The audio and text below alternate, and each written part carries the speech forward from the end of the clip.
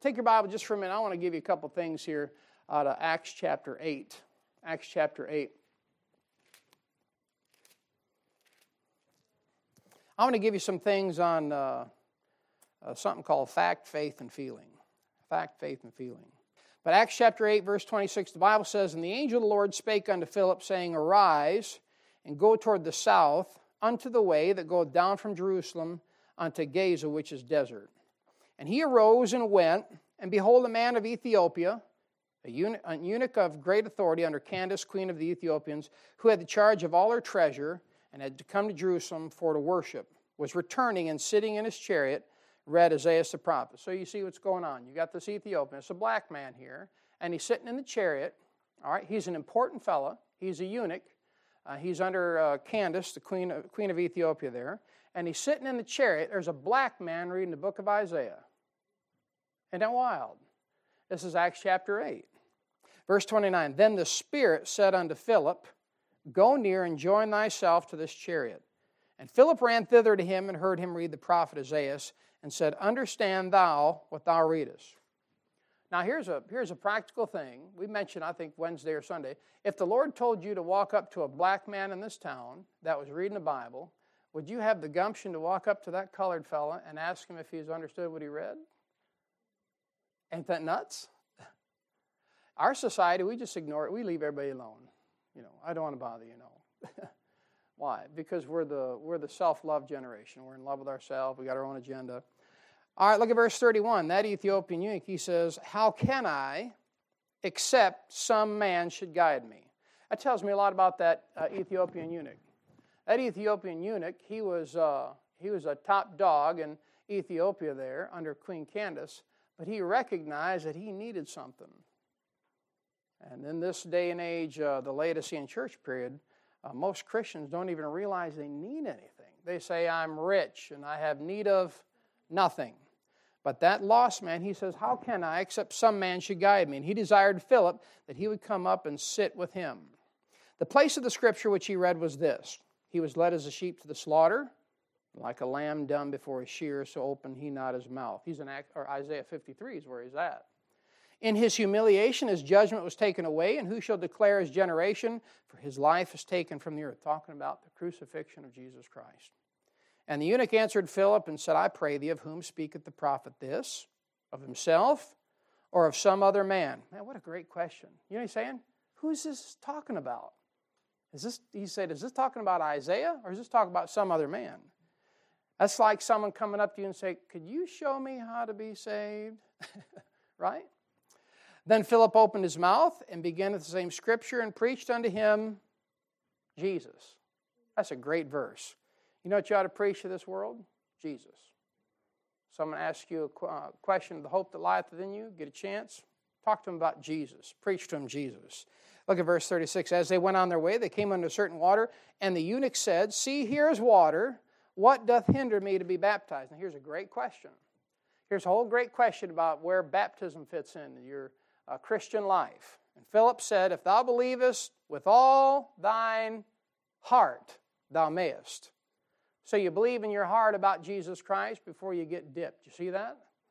Right in Acts chapter 8. That's the perfect order.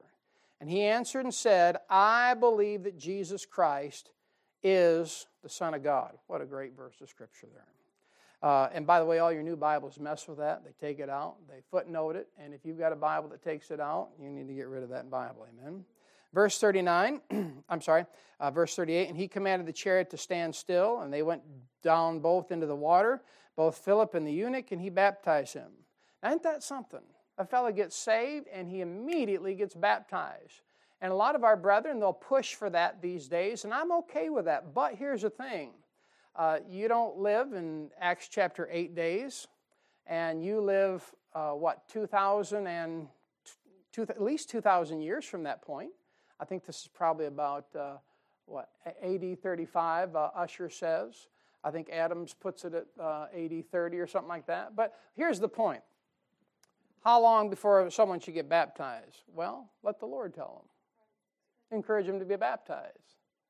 Again, you could be, you got to be baptized. You got to be baptized. Oh, okay, well, if you've got a preacher that's preaching the word, don't you think the Holy Spirit can tell them that? I'm just saying, I've seen it over the years, and I'm sure you have two people get saved, they'll come to church, and the moment they get baptized, you, the whole church, or the FBI can't find them after that. You see what I mean? It's better just to let the Lord do that thing. And we've seen it in here. Some people have taken a month. Some people have taken a year. And it doesn't matter. Why? It doesn't have to do with your salvation. It has to do with a clear conscience towards God. Amen? All right, now, to be a complete Christian, and don't you want to be a complete Christian? I do. To be a complete Christian, you ought to have the facts. The facts. Facts, you ought to have the faith, and you ought to have the feeling. So talk about fact for a minute. Fact is the root of salvation, not feeling. You know what you're saved by? You're saved by fact. You're not saved by feeling. Feeling is good.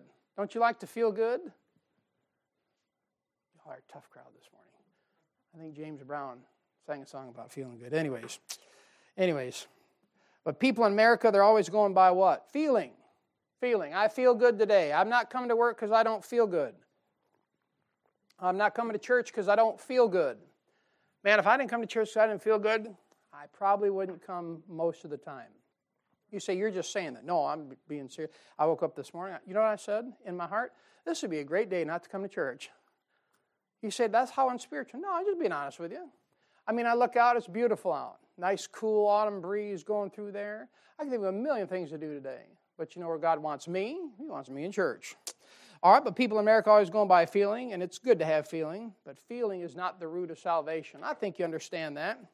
But here's what you have to understand. If your root is a feeling, then you're going to be uprooted every other day. You see that? And I want to take just a little bit of time, probably next Sunday, and talk about fact, faith, and feeling.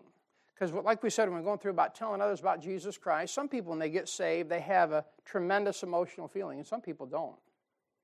Some people don't even remember the exact day, but they know they got saved. And you and I are saved. Of course, we're saved by grace through faith, but what saves us is the fact of the Scriptures, and it's not your feeling. So if you're depending on feeling to save you, you're going to be uprooted every single day. And it has to be rooted in fact. And if you're hinged on feeling, you're going to be like a yo-yo. You're going to be up one day and down the next. Sometimes you're up, sometimes you're down. Right, ladies? You know what I'm talking about? Good days, bad days. All right. Sometimes you're just what? Well, sometimes you're just out walking the dog. And the Christian life is not always a feel-good life.